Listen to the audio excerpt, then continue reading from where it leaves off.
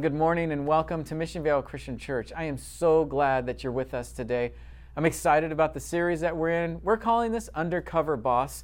We're going to look into the truths of God's Word over the next 6 weeks together and really see how sometimes there's some things that can be undercover in us without us knowing and how we can conquer over those things. So let's get right into it now, into the Word.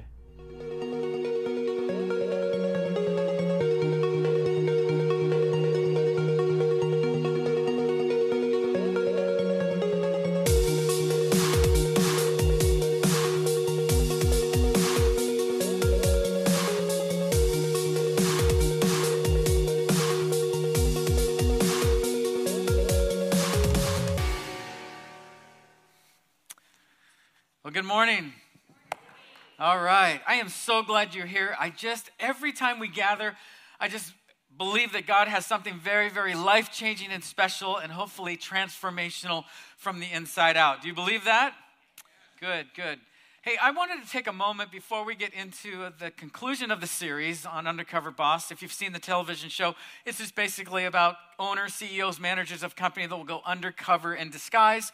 They will see what's really happening in the company, and I won't give you the rest because it's just kind of one week after the other. It's a whole different story. It's really cool and very eye-opening, and some of them are very inspiring. So we're winding that down. But before we get to that, I do want to take a moment. I think as a church family, we need to pray for what's going on in Afghanistan. We need to pray for our troops. We need to pray for safety. So let's do that. God, we are aware that in your word, God, that things, unfortunately, God, things like this need to play out according, God, to your plan.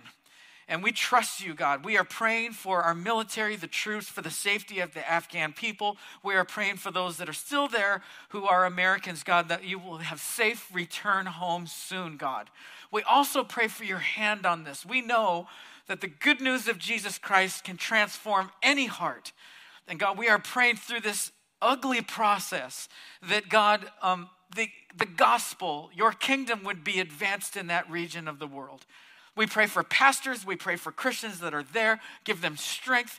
And God, our last prayer here is if there's anything we can do at Mission Vale Christian Church beyond praying, that's where we want to start, God. Show us, God, if there's something that we can do even miles away. So we pray for this. We are believing you hear our prayers. And we want to be active, God, in what's happening in our world. So we reach out to you, Lord, knowing that you are all-powerful. You are mighty. You hold everything in your hands. And we know, God, nothing takes you by surprise. We take great comfort, God, in your word that reminds us that you win in the end, God. We pray this in Jesus' name. And everybody said together, amen. Amen. Well, I am so glad you're here. As I mentioned, we're concluding a series called Undercover Boss. We're going to talk about this ugly thing. Just hang in there with me. We're going to talk about this ugly thing called pride, okay? Choosing humility or choosing pride. I do want to mention just some celebrations and some things that I'm real excited about. We started something very new here. And as you know, in the midst of, COVID land and just everything we've been walking through in the last year and a half, it's been very difficult. And we have chosen to improvise, overcome, and adapt with God and whatever he's given us. God, we're going to keep moving forward. Our mission and vision will never change. And part of our mission is we want to help you grow in your relationship with Jesus Christ. So we started something new here called Next Steps. It's a 6-week class, if you will, that meets here on campus. Pastor Scott is one of our associates. He's been running that. It's our first launch out about 8 weeks ago. I do want to let you know that over 20 people decided to take that class and commit to it. They finished. They graduated, which is cool. It's basically about learning kind of some of the elementary stuff of the faith, what we believe here, and why we do what we do. I am also equally excited, not just they went through that, but they have now decided under Scott's leadership to start a whole new life group with a new leader. So there's another life group that started. Robert Jenkins, one of our other pastors, started another life group. I bring this up to you to let you know our life groups are just community groups. They're small groups that we gather together around the word, but we do life together. How many of you agree we need people to lean on? People that we can trust, right? And whether you're 5 or 105, everybody needs somebody. And so I really want to encourage you to get into a life group. You can get more information about that at the connection point in the back. Obviously, everything's on our website, mvcchome.org, but I really want to ask you to prayerfully consider getting connected in here because we want to help you grow in your relationship with Christ. The other thing that I'm real excited about is something new that we've started called Starting Point, and that is on September 5th, a new one starting here rather quickly. That is just an introductory, get to know you, get to know the pastors. What do we believe at MVCC? And not so much as what we believe, but what are we doing about what we believe, and how can we get on board together?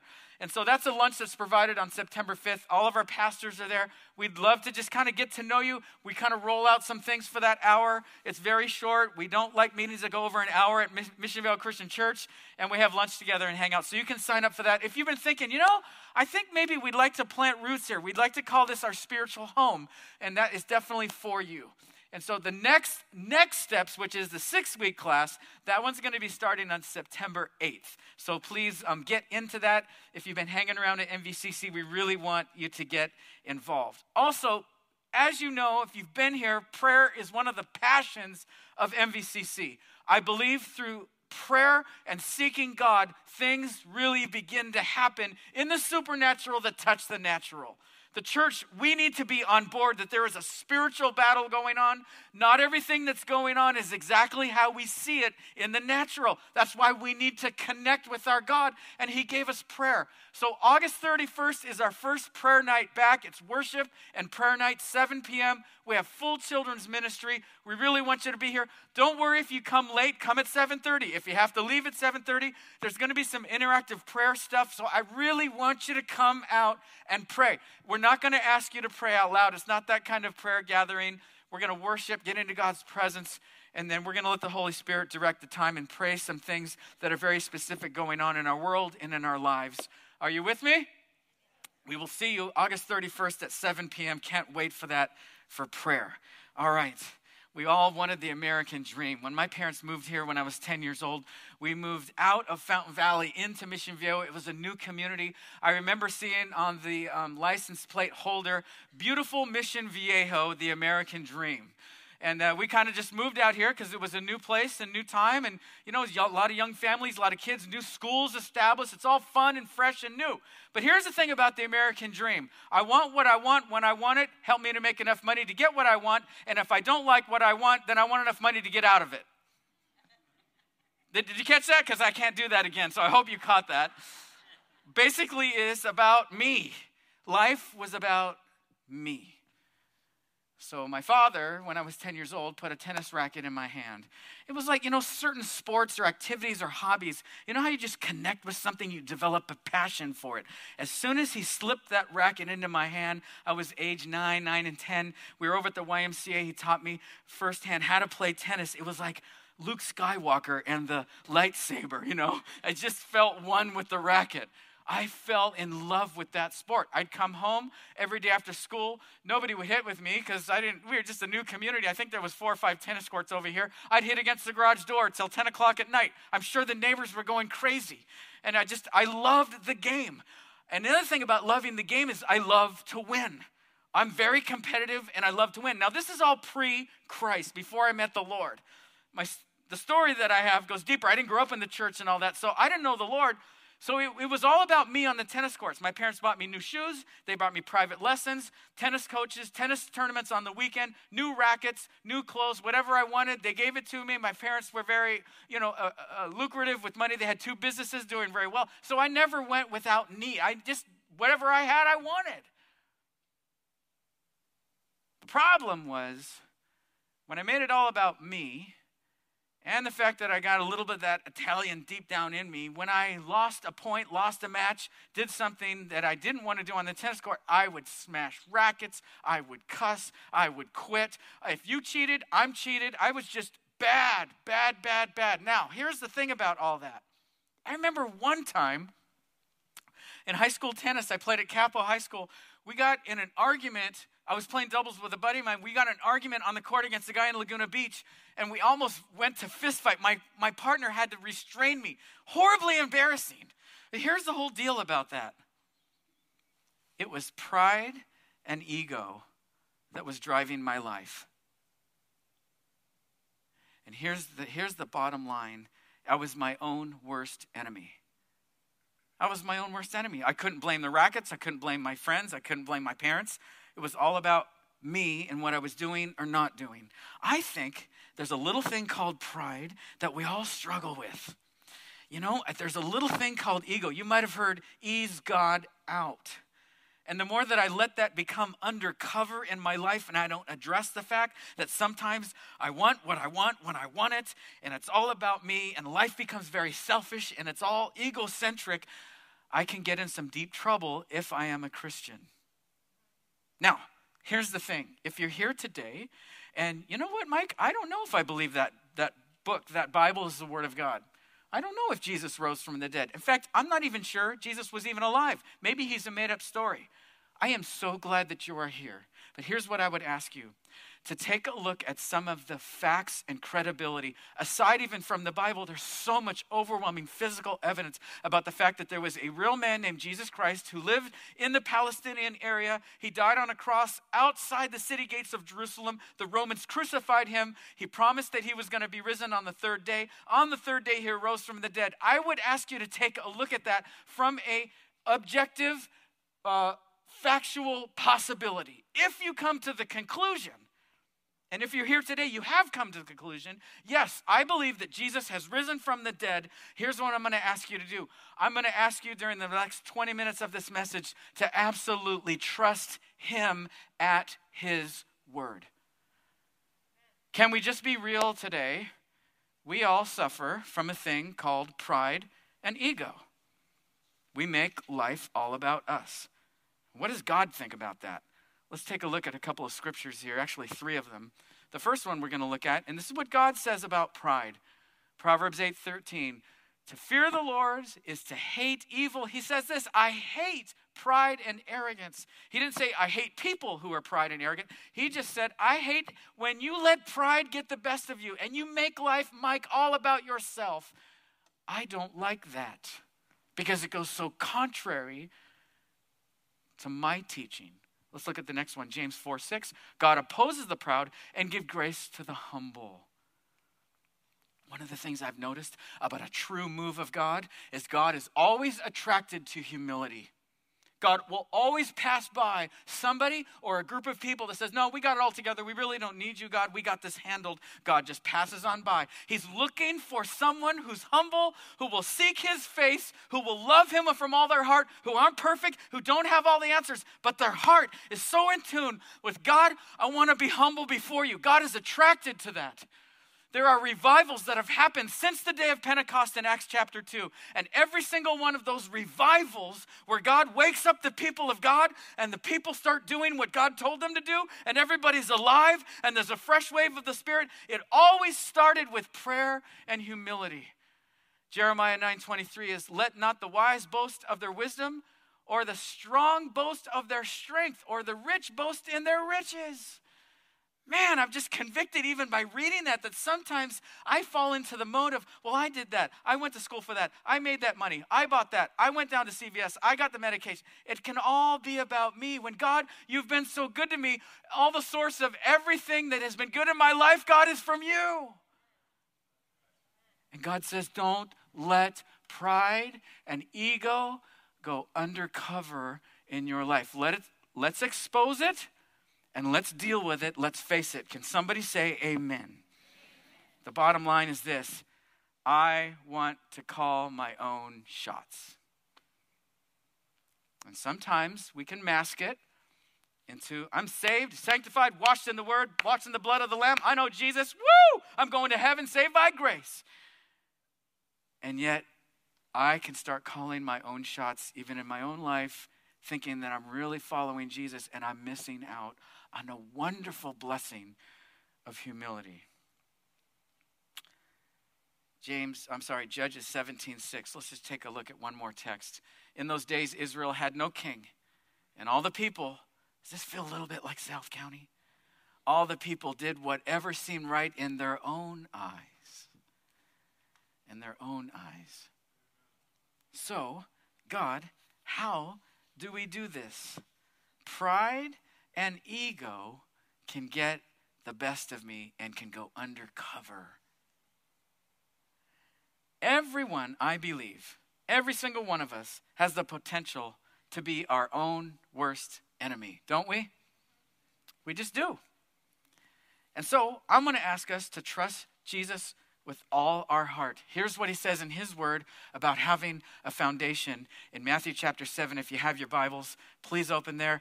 We're going to look at it here. If you don't have it, it's okay. I just want to lay a foundation because that's what Jesus talked about. The reason that on the tennis court, I was so out of control and so into myself and everything had to be about me and get out of my way because I'm going to be a professional tennis player and it was the most unhappiest time in my life is because I did not have the foundation of Jesus Christ and the Word. I'm so thankful that Jesus didn't leave me in my mess, that he rescued me. How many of you have been rescued by Jesus? Man, you get a group of people that know you'd be dead without Jesus. You wouldn't be able to kick drugs if you weren't off or hadn't met Jesus. You know that your life would be an absolute scam if you didn't know Jesus. People who know that Jesus has rescued them, they have a passion to do whatever God's called them to do. And here's what I want us to have a foundation. Let's look at, nobody can say it better than Jesus. Matthew chapter 7, verses 24 to 27. Therefore, everyone who hears these words of mine and puts it into practice is like a wise man who built his house on the rock. The rain came down, the streams rose, the winds blew and beat against that house, yet it did not fall because it had its foundation on the rock. But everyone who hears these words of mine and does not put them into practice is like a foolish man who built his house on the sand.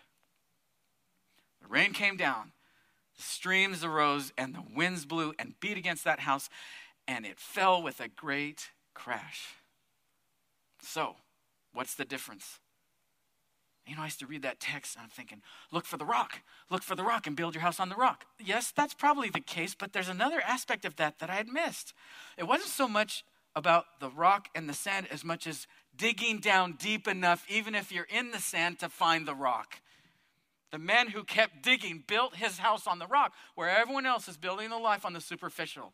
Hey, I got this raise, I got this car, I got that vacation home. We vacation here for the summer. My life is great, my life is wonderful. I got my wife in my hip pocket, my husband's in my front pocket, my kids know exactly. I've got life by the tail, baby. And we can get so easy into that we miss Jesus is calling us to something radically different. He wants us to be doers. Don't just listen. So action point number 1, if you're taking some notes or just make a mental note here, however you want to do it. For me, I got to write things down. I'm just a little slower, so when I write it down, I'm going to remember it. Here's number 1. Listen to the conviction.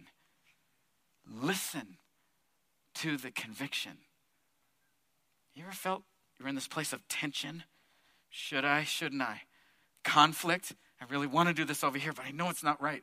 Listen, it's not bad to have conflict. Paul said in Galatians chapter 5, he said there's always going to be this flesh and the spirit that's warring against one another. And we get to choose which road we want to take. So it's not so much, oh my gosh, I got so much conflict in my life. The fact that you have a lot of conflict internally might be a good thing because God is causing the growth. When I'm driving down the 91 freeway, I want to be in a fast track lane. I do not want to be on the road to purgatory in the right lane. I want to be over here in the left lane. So how can I get in the left lane? I must be willing to obey Jesus at his word, no matter what the outcome, no matter what I think about it, and most importantly, no matter what I feel about it. Amen. That's where maturity comes, man. God wants us to be growing. He wants us to be mature in our faith in Jesus. Have you ever been around someone who's said some of these things? I know us here today, church people, we don't say these things, we don't think these things, but I know you've heard these. Number 1 is this. I see you have one of those that does everything this one does, but this one is better. I'm driving, got new tires on my Toyota Tacoma truck. I'm driving out from the tire establishment, sitting at a red light, and Ford F-150 on the left side of me parks right there, right at the red light. I'm looking at his tires and his rims, and I'm going, I want those. What is it within us that thinks I got to have better? Because it's all about me. Why can't I be content with what God has given me? Come on, Myola, this is just the introduction. I know it's wrong. I just won't tell anyone. Right? How about this one? I know it's wrong, but God will forgive me anyway. I know this stuff hurts, but look, if we're going to let this stuff emerge and really get to the grassroots of the pride and ego that we have, I just believe God wants to come with grace and love and gentleness and mercy and fix all that stuff in us. Pride is ugly. Ego is ugly. People don't want to be around that. People are attracted. Most importantly, God is attracted to humility. What's the next one? Oh, this one hurts. Sure, your husband would be hurt if he found out, but he's too dumb to find out. Oh. Right? Come on, somebody said that, right? We'll go on the other side of this. Yes, your girlfriend would be devastated, but she's not nearly as, I can't even say it, okay? Anybody resonate with any of this? We don't want to go here. Once we start selling ourselves, once we start justifying because a little thing called pride got a root in our spirit, we can spin so easily out of control. And we don't want to be there, right? We don't want to be there. So turn in your Bibles. This is where the main text, where we're going to stay this morning, is 1 Samuel 24. 1 Samuel chapter 24. Now, I want you to stay with me here. It's 22 verses. It's a lot of text, but I just believe, the most important thing we can do here is the Word. So we're going to do that. But before I read the text, I just want to set this up a little bit. Whenever we read the Bible, if you're new to the Bible or you've been reading the Bible for years in your life, it's always important that we read what's called in context. That means context of the paragraph, context of the chapter, context of the book, context of the Bible. You can really make the Bible say anything you want it to say. You can take one verse over here, one verse here, one verse here, and build some wacky, weird theology, and that's how man-made religions get started. We don't want to do that. We want to stay true to the text. David has been anointed of God. You might remember this 3 weeks ago when David, who was anointed of God to be the next king of Israel, the first king was King Saul. He was not only anointed, but he was appointed by God. Now, David, the Bible tells us back in 1 Samuel that David was kind of a ruddy little shepherd boy. There wasn't much to be attracted to him physically. Saul was tall in stature. He was wide. I wish I could be wider, but he was wide and he was taller and he had a commanding presence. People would follow Saul because of his title, not because of his anointing. That's where Saul missed it. One downfall was Saul loved himself. He didn't love God above anything else. So when he saw David and he heard that David was anointed by the prophet Samuel, he got nervous. This is why when he called David, remember this? We talked about this in 1 Samuel 19 a few weeks ago. And for those that maybe weren't there, I just want to recap this. He invites David to come into his courts. The king is sitting on his throne. He's got his hand on the spear. David walks in with his hand on the harp, holding it on his side. What does the harp represent? David's worship to God. He never took his hand off of the harp. The worship. He was a worshiper. And so what he did is he sat down right in front of the king. The king pulls the spear out and he throws it right like a javelin, right towards David. David does one thing, I believe, of the Lord. He ducks. And the spear goes right over his head into the back wall. David had a choice to make right there. Remember that David doesn't miss. One stone killed the giant. David could have taken that spear out and thrown it right at King Saul. David would have been the new king. Everybody would have praised him, but he never took matters into his own hands. Saul wanted what David had, but he couldn't get it with money, fame, fortune, power, manipulation. He couldn't get it because that's not how you get it. You get anointing from God alone. And he is attracted, watch this please, he is attracted to the humble. You want more of the favor of God in your life? You want more of the power of the Holy Spirit? You want to be able to parent your kids so that they will love and serve Jesus? Yes, church life is good. Yes, studying the word is good. You've got to have as a parent the anointed life. And the way that we have the anointing of God is we say, God, I'm all yours. Whatever you want, Lord, I'm here for you. Whatever you want me to do, and that was David's life. So now we're in chapter 24. We're going to read the text in just a second, but I just want to fast track now on the 91 freeway to chapter 24. Here's where we are. Saul is so upset, he's so unearthed, he's so full of anxiety and fear. Whenever a leader is afraid, it's a bad scene. And that's where Saul was. He was so afraid of losing his position. The only way out of this was to get David out of the picture. So the first thing he does, the javelin didn't work. Let's try this. I'll put him on the front lines of every battle. He'll die in battle. That didn't work because God's hand is on David. See, when God's favor is on you, doesn't mean that you get everything you want. It just means I can be secure with whatever God allows to come in my life. I trust him at every level. That didn't work, so let's try this. I'll get 3,000 of my 30,000 men, King Saul says, which was overkill anyway. Think about 3,000 men to look for one man, and he travels, and he goes through a place called En-Gedi. In fact, let's just take a look at a couple of pictures. If you travel to Israel today, this is what En-Gedi looks like. This is the place. Beautiful, almost looks like vacation land, right? Let's take a look at the second one. These beautiful caves and waterfalls. They think something like this is where we find King Saul with his 3,000 men tirelessly and exhausted, looking for this little shepherd boy who would be the next king. So he goes into the cave. He's tired, takes a nap, refreshes, needs to regain his strength. Isn't it interesting that when the king calls for a time of rest, the entire 3,000 men stand still, and they're waiting for the king to come out? What's so cool about this 24th chapter, we're going to read it in just a second, is David and his mighty men didn't have 3,000, but he was anointed, were in the back of the cave. He sees a silhouette walking toward him, laying down now, resting. He knows that figure, what he looks like. That's the king. That's the anointed one. That's the king of Israel. He's my king. He, in fact, the vernacular of that day vocabulary, David would even say, that's my Lord, in an earthly sense. So there was a respect there. This is the king. He's entered in. Now, listen with me for a second. Because this is what, well, the text says it, but this is the way I think it went down. David's mighty men, psst, David, it's the king. Remember the scripture. He has delivered your enemies into your hands. You could, right now, remember Goliath? Take him out. And now all 30 of them start. David, you can do it. Take him out. You're our man. Do it, man. We'll stand by your side, David. Watch this. David pulls his knife out. He goes over to the king. Now watch this. I think, we're going to read the text.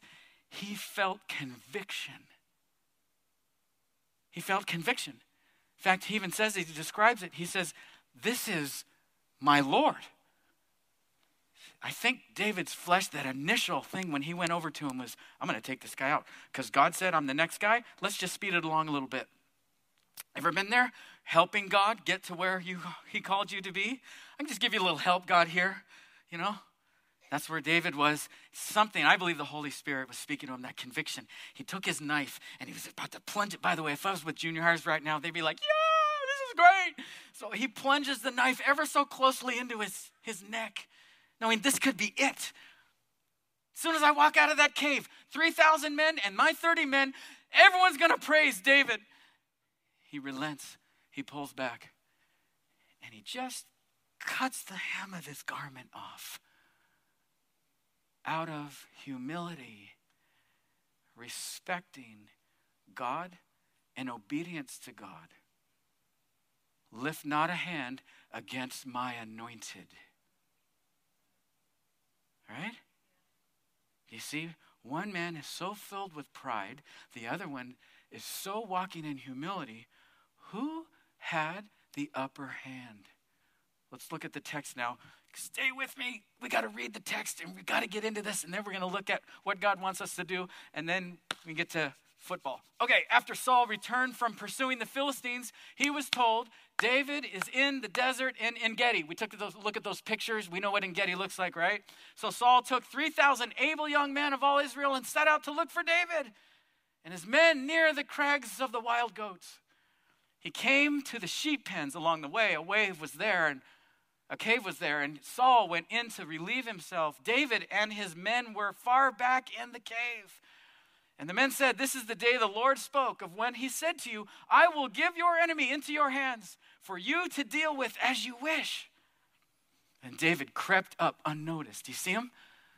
Cut off a corner of Saul's robe.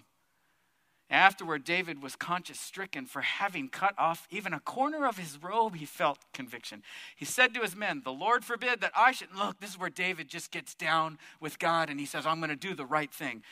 The Lord forbid that I should do such a thing to my master or lay my hand on him, for he is the anointed of the Lord. He recognizes this is the king. So, well, I'm not praying for the president because I don't agree with him. I didn't pray for the last president. I'll pray for this one. We pray. God allows who he allows in office. We are to pray for that man. We are to pray for that woman, that God blesses them and that they accept Jesus and they do the wisdom of God, right? With these words, David sharply rebuked his men and did not allow them to attack Saul. And Saul left the cave and went his way. He said to Saul, why do you listen when men say David is bent on harming you? This day you have seen with your own eyes how the Lord delivered you into my hands in the cave. Some urged me to kill you, but I spared you. I said, I will not lay my hand on my Lord because he is the Lord's anointed. See, my father, look at this piece of your robe in my hand. You see him holding up the piece of the robe? I cut off the corner of your robe, but did not kill you. See that there is nothing in my hand to indicate that I am guilty of wrongdoing or rebellion. I have not wronged you, but you are hunting me down to take my life? May the Lord judge. Now watch what he says here. He doesn't say, the Lord's going to kill you, Saul. He doesn't say that. He says, may the Lord judge between you and me. David stands fully humble, fully open. God, if there's anything in my life, you have full reign. Do you see what he's doing? He's humble. And the Lord may avenge the wrongs you have done to me, but my hand will not touch you. Can I just say something right here? Hold that slide right there. You got somebody in your life, you know they did wrong to you. You know they spoiled. You know that they did something to you that was uncalled for. There was hurt and betrayal and disguise and hate and all that. And you had a moment to take them out. You have a moment to decide, what am I going to do? I hope that we take the way David took. Lord, I will be humble and I will trust you. Vengeance is mine, says the Lord. May the Lord judge. Okay, we're at may the Lord judge between you and me, and the Lord avenge the wrongs you have done to me, but my hand will not touch you. Let's go on. As the old saying goes, from evildoers come evil deeds, so my hands will not touch you. Against whom has the king of Israel come out? Who are you pursuing? A dead dog? A flea? May the Lord be our judge and decide between us. Notice all the attentions on God. May he consider my cause and uphold it. May he vindicated me by delivering me from your hand. When David finished saying this, Saul asked, is that your voice, David, my son? And he wept aloud. You are more righteous than I, he said. You have treated me well, but I have treated you badly. Can I just hold that slide right there? What he's saying is, you got me. You're the good guy, I'm the bad guy. But I don't think it was sincere. I don't think it was from the heart. I think he didn't want to lose face in front of his men, in front of David's men. Anytime any leader tries to hold on to power, they will compromise at any cost. That's what Saul was doing. Saul was so afraid of losing his position, he couldn't even acknowledge that he was doing wrong by chasing David, but he wanted everybody to see, because everybody in that entrance of that cave, they knew who the bigger man was.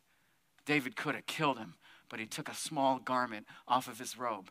Isn't this great how the word of God is just so real? It's just so raw, right? Okay, you are more righteous than I. He said, you have treated me well, but I have treated you badly. False humility doesn't going to work, Saul. Let's go on. You have just now told me about the good you did to me. The Lord delivered me into your hands, but you did not kill me. When a man finds his enemy, does he let him get away unharmed? May the Lord reward you well. You are such a good guy, David. You are anointed. Woo! For the way you treated me today. I know that you will surely be king. Look at what he's buttering him up, man, because he's so afraid. Surely king, and that kingdom of Israel will be established in your hands. Now swear to me. But look what he's doing. He's trying to grab anything he can on the way out. Now swear to me by the Lord that you will not kill off my descendants or wipe away my name. He's so worried about his name, his reputation from my father's family. So David gave his oath to Saul. Look at David, man. He's just so humble.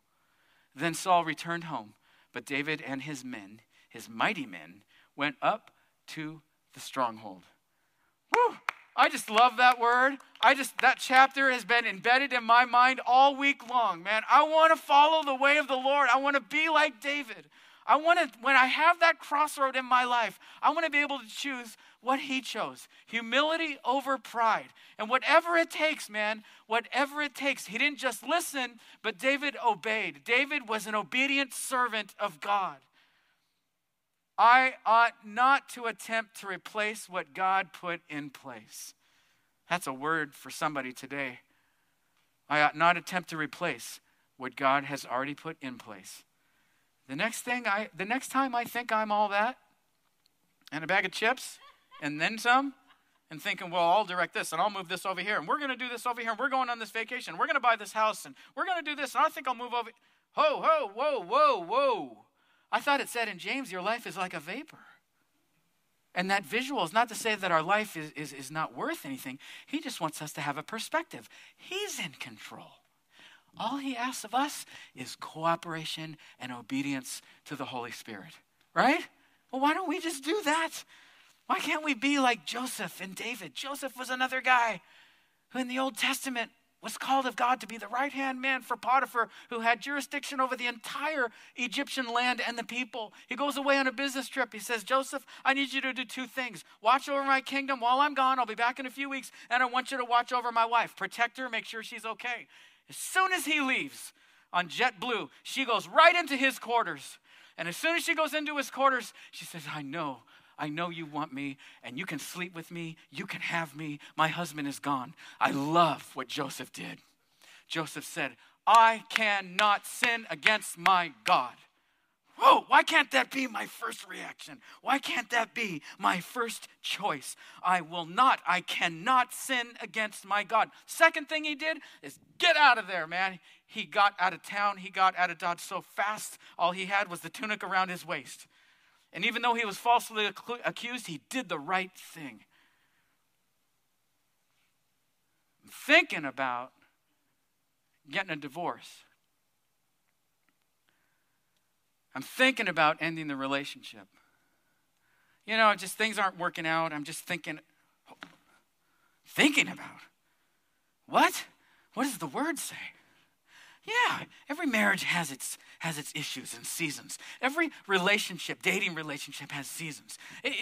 Every parenting aspect of parenting is going to have its seasons. Jesus is saying, you hold on and trust me and do my word.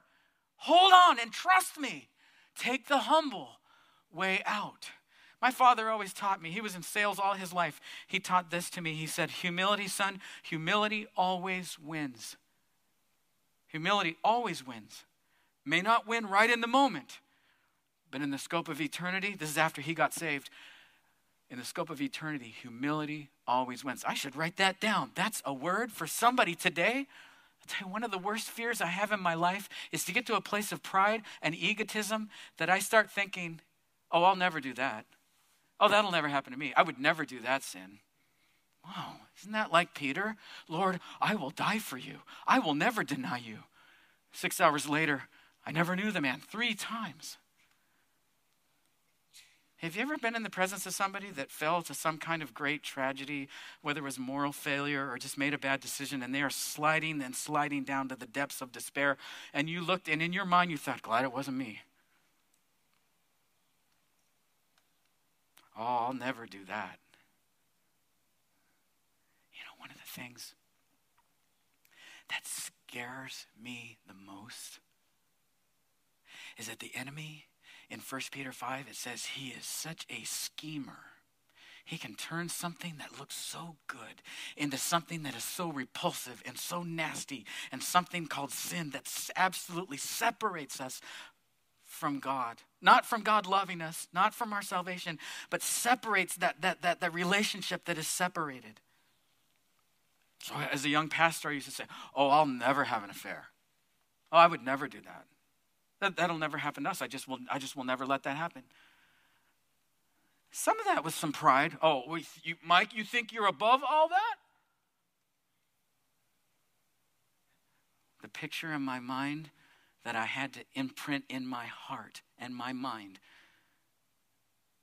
was that my boys at a young age going to my wife and saying, Mommy, how come Daddy's not a pastor anymore? And how come Daddy doesn't live with us anymore? Call it whatever you want. I love God with all my heart. I don't want to break any of his rules. But that image embedded in my mind helps me. It helps me. And I'm not saying that this is something that I'm having a problem here. I'm just saying hypothetically, and this right here with King David, this story helps me. I have that visual in my mind. There's nobody that'll ever be able to take that visual away of him going in and taking out the king, and he just cuts the edge of his garment, and that's all he does out of humility. I've got that right here. So next time pride and arrogance and egotism starts to get the best of me, I got that thing in my mind. Holy Spirit, thank you. What was the word today? I don't want to be prideful. I want to be humble. Conviction of God is good, but it needs to be acted upon. It needs to be acted upon. So, some questions, and then I'll get out of your way. Are you contemplating something? Oh, man. I know this is tough. But don't we all have our dark little secrets, the closets? Are you planning something? Are you thinking about it? Friend? Spouse? Someone you're dating? Are you ignoring your conscience? Here's one that goes really deep. How will this decision of pride affect my life story? Not to say that God can't rescue, forgive, forget, and he can restore us. We believe in redemption theology. We are redeemed. But I'm just saying, I don't want any more speed bumps. I want to lessen the amount of speed bumps before I get to glory. Are you on the verge of being your own worst enemy? Don't do it. So, what do I do? What do we do? David, let's look at the slide here, David decided not to use Saul's bad choices as an excuse for his own bad choice. Well, they're doing it. He did it. He's okay. He got away with it. You ever done that in your head? And we can't do that. We can't do that because there's too much at stake here. Look at David's self-control, his character, and his humility. So action point number 2, and then we'll be done here. Would I be willing in that moment of conviction to stop and seek the Lord? When we say seek the Lord, when the Word of God talks about seeking the Lord, we're talking about hearing from God. We're talking about pursuing. We're talking about relentlessly hanging on to God at any cost. Whatever, God, you're doing, whatever you're allowing, I will trust you, God. So how do I do that? I wish I could tell you it's something so simple, but I know from Scripture there are certain elements that I have to put myself in a situation so that I can hear from God and respond to God and do what God wants me to do. That means I have to decide to make myself get into a community group. God did not design us to do it alone. We need one another. God called us to prayer. God called us to the Word of God, opening my Bible and reading the Word, shutting Netflix off for 15 minutes early. You can still watch Netflix, but 15 minutes early and reading the Word. Hanging around Christian people that are going to uplift your life. It's doing the will of God. Where does God hang around? I think Matthew 25 says, in the last and the least, the naked, those that are poor, those that are destitute, those that are hungry. That means people in need. That's where God hangs around. We do what God says. We don't just listen to what God said. And in that, Lord, I'm willing to humble myself. When my kids were little, our kids, Laura and I, we have 2 boys. When they were little, we do kind of an annual thing. We go to the fair, Orange County Fair every year. It's fun food, fun music, just hanging around, walking around the vendors, throw a few quarters on some of the games. And when the kids got older, a little bit older, they wanted to go on a ride by themselves. I said, no way. You ain't going on that ride by yourself. First of all, you see those bolts that are like coming off of that one ride? You see the guy pulling the lever? You want to go again, kid? You're not going by yourself. If you're going with me. Laura leans over and says, we got to let go a little bit sometime. All right. So we give the tickets to the kids, and they go in a sea of people. They are going down this pavement onto the ride that they want to go to. It's their glory. And as the sea of people is all around them, I forgot to give something to Jonathan, and I said to him, Jonathan, in a sea of people. He turned around, and he saw me. Not because my voice was the loudest, but because my voice was so much more familiar, because he was hanging around Dad. Does that resonate with us? Hearing the voice of God is not some big mystery. It's hanging around where God is, and we start to hear it and recognize it, and now I can respond to what God wants me to do. I don't want to be my own worst enemy. I don't want to be prideful. I don't want to live for titles. I want to live like David lived, for the testimony of choosing humility. God, I thank you for the power of your word. Because we believe, Jesus, it's your word that changes lives. It's nothing I've said here, God, it's all you. And I just believe, God, even in this moment, the cross, your son, the fact that he laid down on that cross and he let himself crucified on that cross out of love for us and relationship and moving towards us, God, and opening the door of heaven. We just want to say for those right now, God, where our prayer is, yes, thank you, God. And help us to have the same humility that was in Christ Jesus, our Lord. In every choice that we make, God, help us to make the right choice of humility. God, secondly, if there's anyone here today that just feels so far away from God, I just pray in the name of Jesus for you right now. And if that's you right now, you know what, Mike, I just want to give my life to Christ right now. I don't understand everything in the Bible. I don't even really know much about the Bible, but I feel something in my heart. And I know I need Christ in my life. You just pray this prayer with me, deep inside your heart. Lord Jesus, I thank you for dying on the cross. I believe in you. I confess to you that I've done things that are wrong. I've sinned against you, God. Would you please forgive me? I want to change, God, from my heart and my mind. I receive you now. I accept you now. I believe in you. Help me now. Follow you all the days of my life. And this is my prayer in Jesus' name. Amen. Thank you so much for being with us. I just want to remind you that we have 2 services every Sunday, 9 and 11 a.m., both live and online. And we really look forward to seeing you again next week.